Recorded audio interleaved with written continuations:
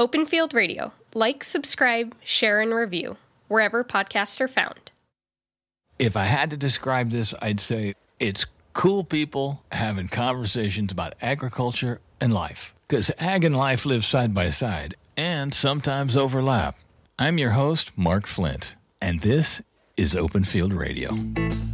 Brought to you by Gowan Company. Jared Golden, Norwood, Ontario, Canada. Entamo Farms, cricket farming, cricket harvesting, cricket flour, cricket powder, roasted crickets, all for human consumption. We talk it all right now. You said you were having a visit from Time Magazine and Business Insider and somebody else. I don't remember who else as we talked. How'd that go? Great. Yeah, it was. There was a piece that came out in the National Post, which is one of Canada's national newspapers. And then I did an interview with Time Magazine with their bureau chief, who was in Rome, Italy, I believe. And the Business Insider crew is coming out to our farm tomorrow. It got postponed a week. That's awesome. You're getting that kind of attention. That's really great. Yeah. We've really been so lucky with respect to earned media, as I think I may have mentioned to you before, and it just continues to roll in. So we're very, very, very grateful for that. I realize it's like a minute, 30 seconds into the show, and I'm already talking over it, but I want to make sure you understand this. We're talking about edible bugs. That's right. Bugs raised for human consumption. You're going to hear all about it. And honestly, it's fascinating. It's not a B-horror movie or anything else. It's a fact. These things are being raised, and Jared runs Entamo Farms, North America's first and largest insect farm for human consumption. Little asterisk there. You are North America's first and largest insect farm. Is that right? Yes, currently that is true. That's quite a status, I think. Yeah, certainly as far as human-grade insect farms go. I mean, some other guys have been farming, crickets and worms for the bait trade and reptile food and stuff like that, but it's a totally different business. Well, what makes an insect human consumption grade? That is, again, a very good question. I think the two major pieces are the feed inputs and the conditions in which they're raised. So our farm looks more like a laboratory than a traditional kind of insect farm. And the feed inputs are non-GMO, organically certified. We also have the highest level of food grade safety, which is called GFSI or BRC certification, which is required by most co-packers because it's a safety assurity of, the fact that a light bulb glass wouldn't fall in, or, on the farming side and the processing side. And GSFI, is that correct? What is that? Yeah, GFSI, General Food Safety something, and then the kind of GFSI certification we have is BRC, which is the highest type of GFSI certification. Okay. And it took about almost 2 years to put all the structures in place. And then you get audited, by a third party. It's everything from your recall procedures. So do you capture every batch? Where do you store that batch? Do you label it? If we put a product on a grocery store shelf and someone gets sick and they find an issue with it, how do you recall all that product? All the food safety things. Everything. How do you assure that nothing gets in the production line? How do you assure nothing gets in the actual farm where they're harvested? On and on and on and on. Well, I've got to ask, I think the first question is, where did this come from? How did you get into edible insects? The wonderful story is that my two brothers had been farming insects for the reptile trade and the fish bait trade for about 8 years. And in 2014, the United Nations and the Food and Agriculture Organization, the FAO, put out a white paper, and the title of the white paper was Edible Insects, Future Prospects for Food and Feed Security. And the paper basically contemplated the fact that without insects entering the feed chain for livestock and the food chain for people, we'll continue to, have the planet be in trouble relative to climate change and the unfortunate impact that industrial livestock farming has on climate change. About the same time, there was a gentleman who's become a good friend, Pat Crowley, who was on Shark Tank, and he was pitching this idea of a protein bar, an energy bar, where the protein source came from crickets. And Mark Cuban jumped all over it, and he said, this is fantastic. The future is going to be in this powder if we can get it to become a powder as an ingredient. And, I called my brothers up who had been looking at this space, for a while. And I said, I think, the 3 ducks or the 3 crickets are in a row here. You guys know how to farm these things. You've gotten your hands dirty. You've rolled up your sleeves. The UN and FAO are saying this has to happen. It's inevitable. And you have a smart entrepreneur like Mark Cuban who sees the retail or the consumer side of this working.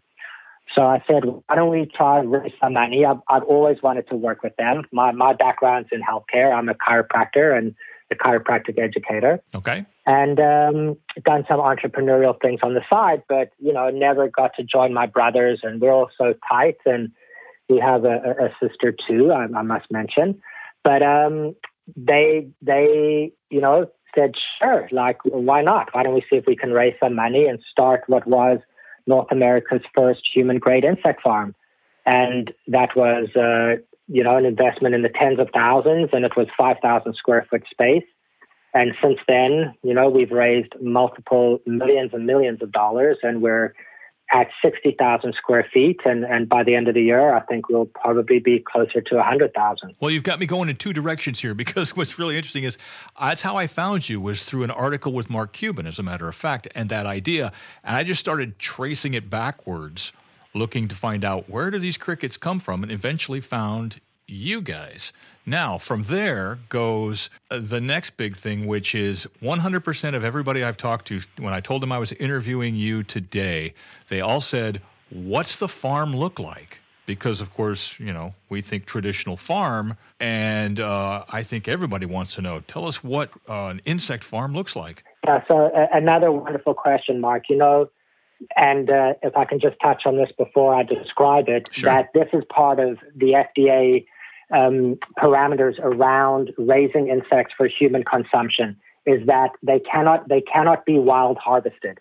They have to be raised in a facility that's specifically dedicated to make food for people. 3 billion people a day eat insects all over the world routinely. And in places like Thailand and other parts of Asia, they're generally wild harvested. They're not grown in facilities. Although in some places they certainly are, and they're kind of outdoor facilities. Okay. What we've done is we have basically employed a model where we retrofit abandoned chicken barns. So, in Canada with chicken quotas, there's been a lot of amalgamation of those quotas, and a lot of family farms, a lot of family barns are left idle. So in this particular region, it's about 2 hours northeast of Toronto, there are quite a few of these old chicken barns. So let's say the average one is 20,000 square feet. So we retrofit them to become insect farms or cricket farms. What that looks like is a big, big open space with a lot of corrugated cardboard. So if any of your listeners are familiar with buying wine or alcohol from a liquor store, and you buy more than one bottle, they put it in a box, and there are those kind of cardboard dividers. So we have those dividers stacked quite high, and they basically offer surface area and a space for the crickets to hide. On top of them is a feed tray with a running water trough. And when the crickets are hungry, they come and grab some food, drink some running water, and go back to their condos. They're literally called cricket condos. No way. And the one, I joke, the ones on the south side are a little bit more high in demand than, the ones on the north side. Right. I'm sure they are. Real estate, it's always about location. Exactly. Even in the cricket world. Even in the cricket world. So if you're as curious as I was as to what this whole thing looks like, head over to openfieldradio.com, scroll down to the photos section, and you'll see Jared was kind enough to send some photos over so you can get a look at what this whole thing is all about. And you know what? It's much different than I thought. I'd be very curious. Is it different than you thought? Send me a message. Let me know. So, and there are companies that actually manufacture these products specific for cricket rearing. We are, looking at other alternatives, but that's basically what it looks like. And then the crickets live about 6 weeks. So adult male crickets chirp, and they chirp when they're ready to mate, basically. So we have a specific system for how we get them to create eggs, basically, and then we take those eggs to an isolation room, and the cycle is just repeated over and over again. Wow. So, wow. Okay. So let's just say, hypothetical, a 20,000 square foot chicken farm converted to cricket farm now has how many crickets in it? So about 35 million. Yeah. But and I'm worried about that one in my house that bugs me in the middle of the night, right? Good. Well, my brother Darren always says, thousands of crickets chirping up north on a warm summer night is romantic and ethereal. One cricket in your bedroom can drive a guy crazy. Exactly. What does it sound? What's it sound like inside the farm? It sounds like a cricket symphony. I mean, when they're babies, again, at the beginning of their life cycle, you don't hear anything. But in the 5-week mark, where they're adults and ready to mate, it's like a cricket symphony. Oh my gosh, I can't imagine. Now you raise them, and at what point are they harvested or whatever? I don't know what the right word is to ask for.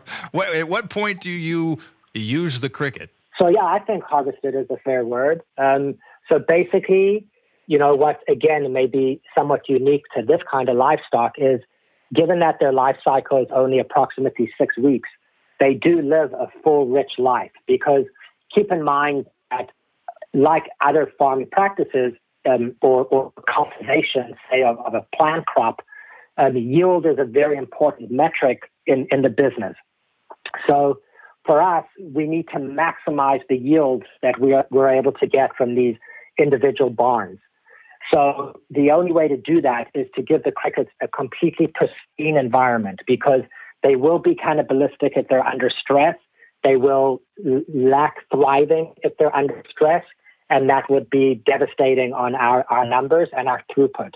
So from an animal welfare perspective, I can make the argument that the conditions are perfect and pristine, and that they also live their entire life. If they were to live for 6 weeks, we harvest them just before they would die, 1 or 2, maybe days before they would die anyway. And we harvest them at that time. You're listening to Open Field Radio. So here you go. EcoSwing from Gowan, USA is an OMRI-approved botanical fungicide created using proprietary plant extracts. Gotta love it. EcoSwing is labeled for use on many different crops to control powdery mildew, botrytis, monolinea, alternaria, and several other diseases. And it's a global leader in fungicidal control of several key pathogens. EcoSwing makes a valuable addition to your integrated pest management program. Add another mode of action to your disease control defense and combat possible resistance from overuse of other actives. EcoSwing. Always read and follow label directions from Gowan Company. So here's something fun. We hope you're enjoying Open Field Radio. And to continue that experience, we've added something really cool at openfieldradio.com. For each new episode, we now have playlists. That's right, music playlists that kind of highlight the spirit, the mood, and the thought of the episode. So click on there, check out the music, enjoy it, and hopefully it just helps you continue that experience that you know you love. We're looking out for you, because that's what friends do at openfieldradio.com. Open Field Radio. Once you start with crickets, you've got 35 million crickets on your farm. You'll always have crickets. You don't have to replenish that from another source? No, because we have a very specific system where we take certain adult crickets, males and females, and we use them to breed the new cricket. So the females lay an egg, the male has the ovipositor, and then the male fertilizes that egg, and then and then tens and tens of thousands of eggs come from one small area. And then we incubate those eggs in a room with specific temperature controls and other environmental factors. Then we take those hatchlings, which are the size of a pinhead, and then we raise those into adults. And as I mentioned, we repeat that every 6 weeks. Now, this information you have and the way you're doing this came from your brothers raising insects prior to Entimo Farms, correct? Correct, yes. Primarily for the reptile trade, for, people's bearded dragons and reptiles like that, as well as the fish bait trade. Sure. So the process was you guys already knew the process. Yes. But, one of the interesting points is that if someone is selling crickets to someone going fishing who may need, 50 crickets, you could sell them at 10 cents a cricket, and that wouldn't be overwhelming. If we're, in 1 pound of cricket powder, there's about 5,000 crickets. If I charge $500 for a pound of cricket powder, we wouldn't have a business. So they'd call you out of your mind. Yeah, correct. Although, so what we had to learn, and where I give big credit to both my brothers, is how do you completely radicalize how you raise crickets so that you can raise them in enough volumes so that we can have a price point that makes sense to the end consumer. And do you have more than one location, more than one farm, or is it all happening in one place? No, currently we have 3 separate barns. And, the next question for us as we look to expand really all over the world, because we have great interest from everywhere, is do we continue with this kind of model? Because it does obviously mitigate risk by having separate locations, but it's not necessarily the most efficient way as opposed to having one, say, 100,000 square foot industrial space. So we're still looking at that, but for now we have the 3 20,000 square foot barns with a couple others hedged for the growth that we anticipate and that we have right now. So you're looking at 100 million crickets, is that right, between your 3 locations? Yeah, but that's conservative, Mark. Already, my brother and some entomologists that are working with us have figured out some intellect, like it's kind of IP, but ways in which they are improving those yields a great deal. And I think we'll get to double, if not triple that very soon. That is amazing. Now, you were talking about the condos, and you said they had food and water. What do they eat? So basically, they'll eat anything, right? They'll eat cardboard, they'll eat whatever. Right. But we don't feed them cardboard. Right, so they eat their house. We use 4 basic grains and the running water and a vitamin mix, and that's basically it. And they're happy. Fish meal has been, and we fish meal in and out. Right now, we have a feed formulation that we've perfected,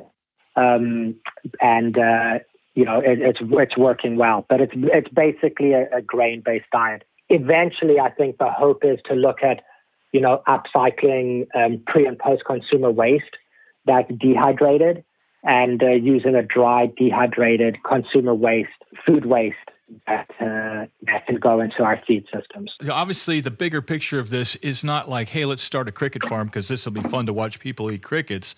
The idea is we're talking world population's food supply, sustainable food. Yeah, I mean, forgive me for this analogy because it may seem really bold to your listeners, but I would like to make the argument that what water is to liquids, insects are to food, meaning that no scientist in the world can tell you that water is bad for you. And water isn't good for rich people and bad for poor people or vice versa. Insects, as we learn, as we do more nutritional profiles and more research on the health benefits, is mind-boggling. And it's not just a protein story. For example, they're extremely high in prebiotic fiber. And one early study has shown that the prebiotic fiber in the crickets grows probiotic bacteria associated with diminishing heart disease. We also have seen studies showing that concentrations of macro and micronutrients like iron, magnesium, manganese, zinc, and copper are not only higher in concentration compared to red meat, but possibly far more bioavailable, meaning that they're absorbed into the gut, much more efficiently.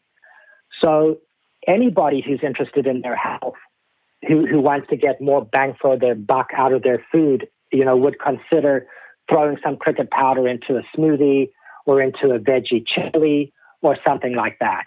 And this isn't got anything to do with anti-meat. I eat a hamburger every once in a while. It's just about learning about other types of food that may be unfamiliar to the Western palate, what they offer in terms of nutritional profile, and what they offer in terms of the sustainability piece.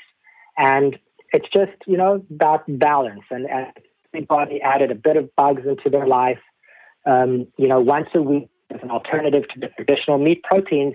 Not only would that likely benefit them a great deal from a health perspective, but it sure would also benefit the planet from a, energy and green climate change kind of perspective.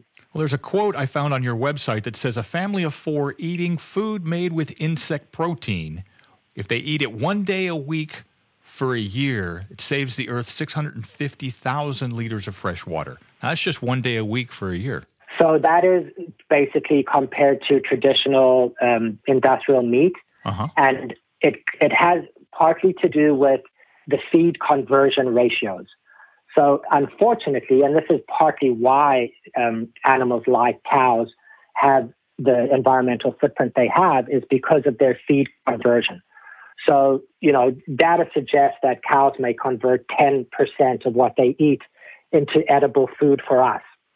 We think, we're between 75 and 90% of the food that we feed crickets being converted into food for us. So if we take the same grains that you would feed a cow, or the same hay that needs water to grow, and a certain amount of rainforest or forest to be cut down to grow those feed inputs, and then naturally or through well water them, when you compare a 10% conversion of that into protein versus 90% conversion into protein, and like I said, not just protein, prebiotic fiber as well, both certainly have the macro and micronutrients. Again, the digestibility, may differ, but that's where that water savings kind of equation comes from. It's largely mitigated by the feed conversion ratios and how much feed is needed to create the same amount of protein the human to consume. On your site at entomofarms.com, there are a whole bunch of infographics there that kind of break this down visually, and it's pretty impressive, very much so. Thank you, yes. And certainly, we look forward to doing more life cycle assessments, analyses, and drilling down deeper and other doing other comparisons. But for now, that's certainly what we know, and it's established research. Is the biggest hurdle in this, I guess I should say commercially, is the fact you're selling edible insects? Is that a hard concept for people to get by? 100%. I mean, one could say it's the elephant in the room, but in this case, it's the cricket. Right. Keep in mind that although our business started that way, it's not the only kind of vertical that we're involved in right now. In fact, the most exciting piece of our business right now is the pet food trade, and specifically dog treats and dog food. And that is a wonderful emerging part of our business, because it's a no-brainer. And, most dogs are natural foragers. They eat insects anyway. It's a natural part of their diets. And we can, offload some of the traditional meats that other people in the world could benefit from instead of, pets in the West, and just from a sustainability perspective, it's a wonderful alternative to other traditional meat proteins. And that pet food space for us is an exciting space. Well, what's the best introduction? What's the best way to step into this? If you're a person like me that, prefers my beef and my chicken and my fish, how do I take the first step? What's the best path into trying this? Generally, I think baking, because you can replace, say, up to 20% of the flour in traditional baking. So if you were going to make cookies or banana bread or something like that, and you wanted to add, this great boost of protein and fiber and all these other wonderful micronutrients to your banana bread, throw it in a banana bread recipe or a cookie recipe or a cake recipe. My general way is that I put it in a smoothie almost every morning.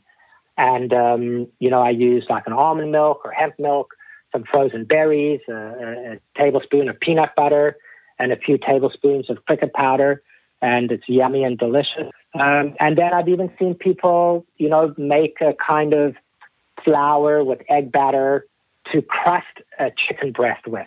Oh, interesting. So instead of, having 2 chicken breasts, you may only have 1 because you have this very rich, nutritionally dense crust.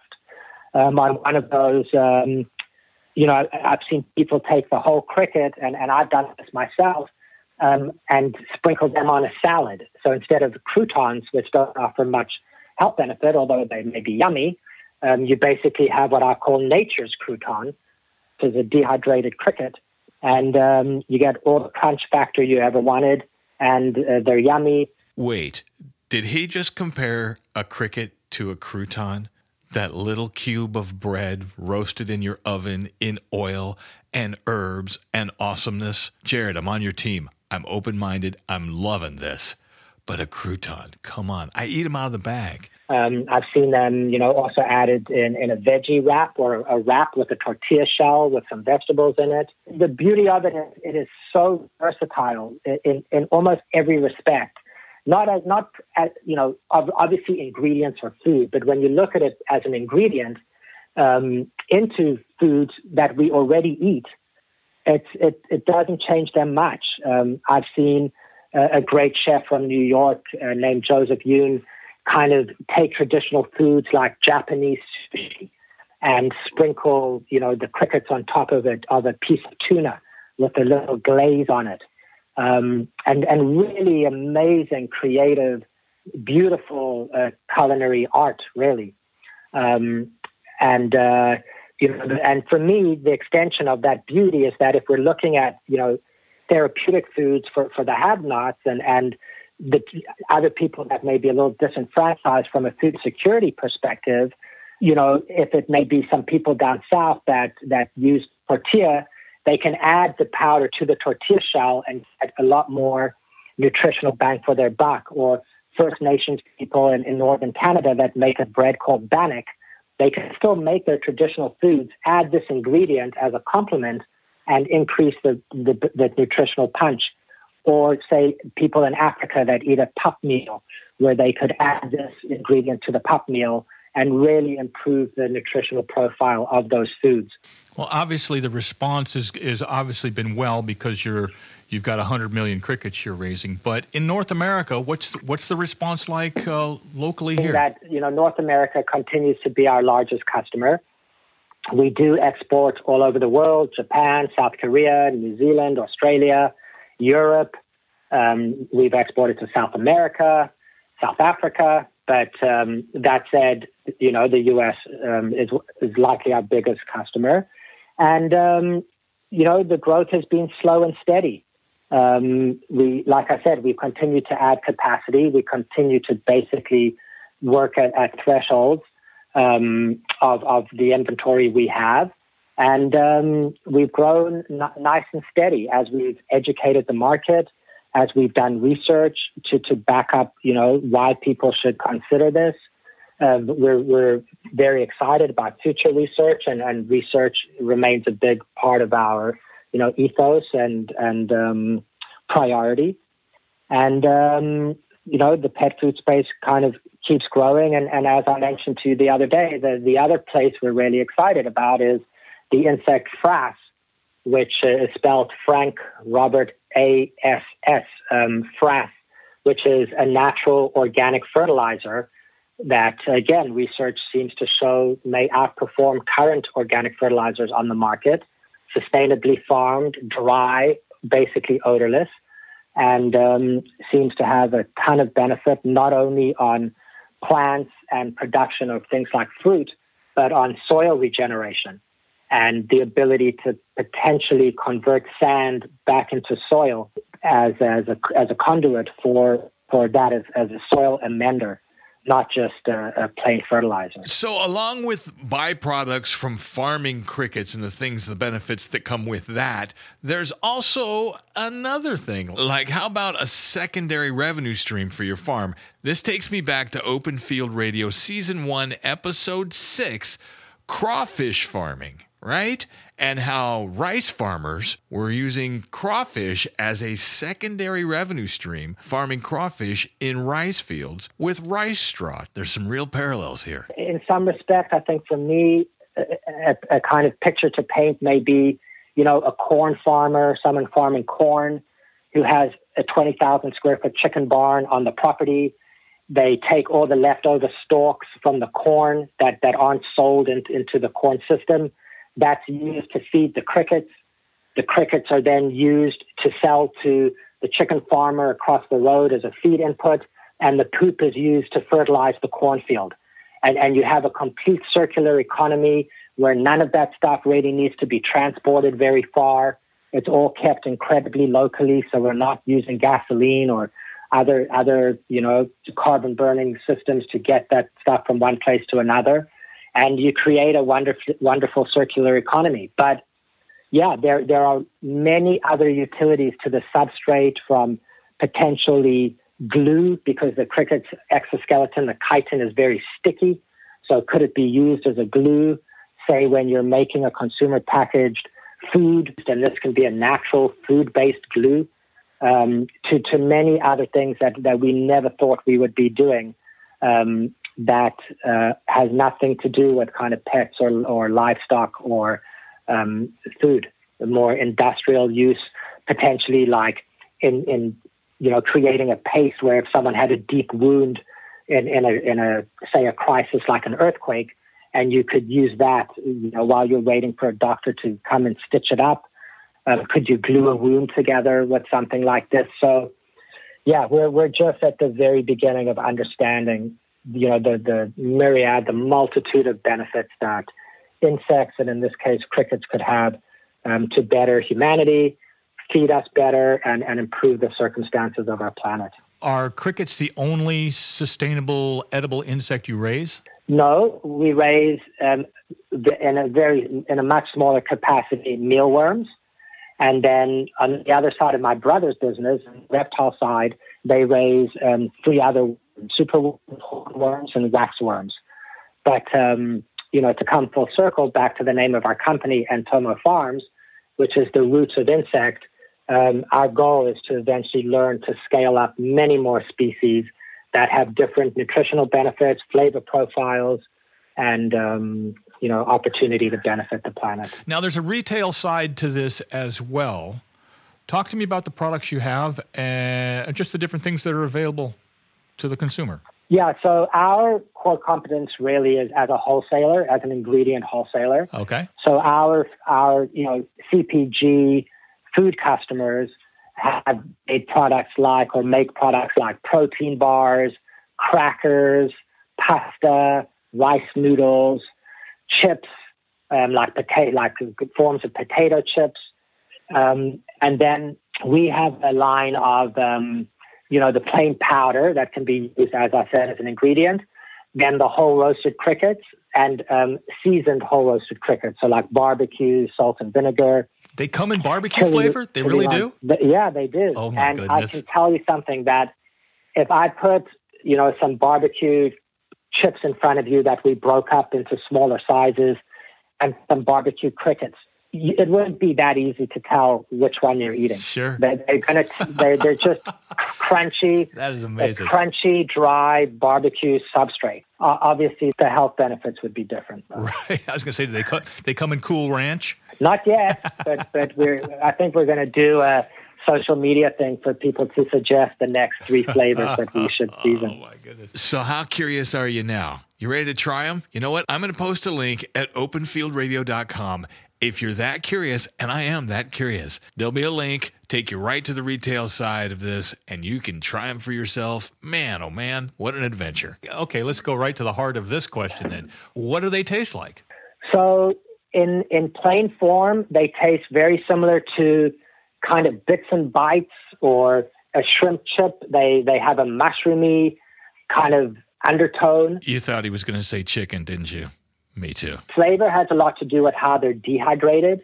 So we use oven roasting. So if you think of the kind of flavor of a coffee bean that's being roasted versus an unroasted coffee bean. Oh, okay, sure. Whereas if you do freeze drying or air drying, It doesn't kind of have that roasty, toasty disposition to it. And then the powder is very similar. It's very earthy, natural kind of flavor. So when you mix it in the ratios I suggested earlier into a banana bread or a chili, you won't taste it at all. You wouldn't even know it's there. If you start to use much higher ratios in the food, you'll absolutely notice it. And remember that it wouldn't be water soluble because it's got a lot of omega-3 oils in it and a lot of fiber.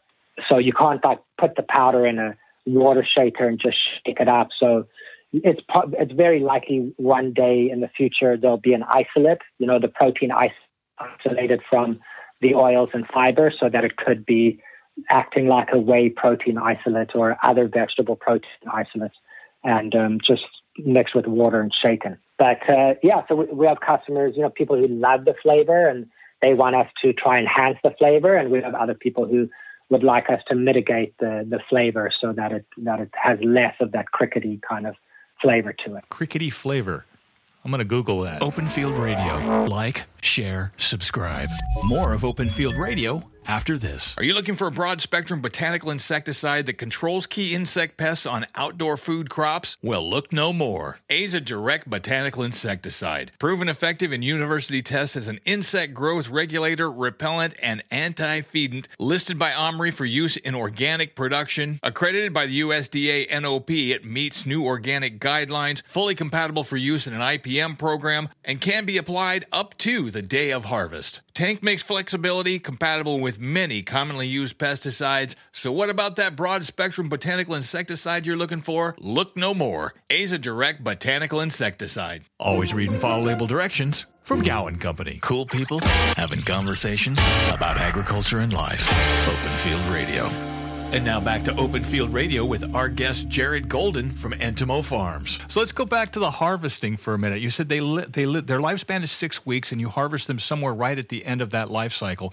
And of course, we're talking a farm, and I know there's not a guy on a horse cutting them out of the herd. How do you know where the harvestable crickets are compared to everybody else in 100 million of them? So every room or every space is data driven. So we know exactly when they were put in there, what their age is, the stuff is followed very, very precisely. And when it's about 6 weeks, a few days before that, the eco farmers there know what signs to look for. And then we basically take those condos where they're all living in and we shake them into big plastic bins. And that just has all the crickets come into those big plastic bins. And then we use a methodology to kill them basically very quickly. It's almost instantaneous. Mm-hmm. And then we use oven roasting to dehydrate them because that's what we're trying to do, get all the moisture out. Sure. And then they're either converted into powder or left as whole roasted or seasoned. Talk to me about your team. You've got your brothers, which you have mentioned. Who else is on your team that helps keep this thing moving in the right direction? So thank God we added talent to our team, because if it was just left up to me and my brothers, I'm not sure we would be this far along. And the two key principals are our COO, Kelly Hagan, who joined us about 4 years ago now, I think. And most recently, last year, we hired our first CEO, and her name is Lauren Keegan. And basically, a company founded by three not-so-smart brothers is now being run by two very smart women. Nice job. And, and then, of course, we have this dedicated team of eco-farmers. It is a tough environment to farm. It's very humid in these barns. And this is not a job you just do for the paycheck. You have to be committed to the broader mission of our business, which is to make a substantive change to the planet and people's health. And then, on the logistics side, the customer service side, the food packaging side, customer relations, we just have, a wonderful team of about another 20, 25 people that are just awesome. And of course, we wouldn't be where we are without any of them. What's amazing is when I reached out to you, I had tried a long time ago, months and months ago, via email, through your site or through something, I reached out. And that's fine. And it took a little while, didn't hear anything. So I found you on Instagram, and I shot a message out on Instagram and just said, hey, somebody talk to me. Who do I connect with? And ultimately, I connected with you. And what's interesting is, as I looked through your site, I thought, wow, I connected with you, and yet you have consultants, and there's PR things and other stuff going on, and yet I wound up right with you. It was actually pretty seamless, and I was very impressed that I could get right to, one of the three, and with no pressure at all. It was great. Yeah, no, we're definitely hands-on, and I must say, your email must have gone to my junk mail. That's the only possibility I can think of. I'm very used to it. Yeah, but we actually do have a new marketing manager we've hired, and she's just come on board, and she's doing amazing things. But yeah, we're all very hands-on, and that kind of stuff I handled, and my wife, Stacy, was involved for a while on that side of things with our social media, and my brother Darren's wife, Karen, was very involved in we called her our Ento chef, in creating a bunch of recipes that we have on our website. Fun. So it was really definitely a family business all around. So if someone wants to find out more about you, where do they go? Where do they look you up? They can start with the website at entomofarms.com. They can reach out via the Contact Us page. And of course, we are on Facebook and Instagram, and we try to keep very current. And there's so much news and wonderful information that comes out almost on a daily basis about our space. Very exciting things people are up to, new products that are being created. So it's a very current, dynamic social media presence. But certainly they can also reach out directly through the Contact Us. That will come straight to the executive team with questions and, other insights or anything people would like to offer. We're open to listening and hearing and working with everyone to create this awesome platform. Again, that's like water, just benefits everybody. Any parting thoughts? Anything you want the world to know that's on your mind where your world is concerned? No, I just thank you so much for reaching out. And I'm not sure if I mentioned to you before how grateful we are for all the different kinds of media that have reached out over the years, newspapers, magazines, television stations, radio personalities, podcasters like yourself. You couldn't pay for this kind of what's called earned media. Everyone's taken such a positive, open-minded approach to what we're trying to do. And, we are forever grateful for everyone, including yourself, for caring to kind of tell our story, put it out there, and ask us the questions, some challenging questions, some interesting questions. And again, I would just really like to say thank you, and thank you to your listeners for listening in. And I hope we piqued their curiosity, and that they'll reach out with any questions. You've been listening to Open Field Radio from Gowan Company. Like, share, subscribe, review everywhere podcasts are found. The views and opinions expressed by the guests of Open Field Radio are theirs and do not necessarily reflect those of the program. All rights reserved, no duplication or redistribution without permission.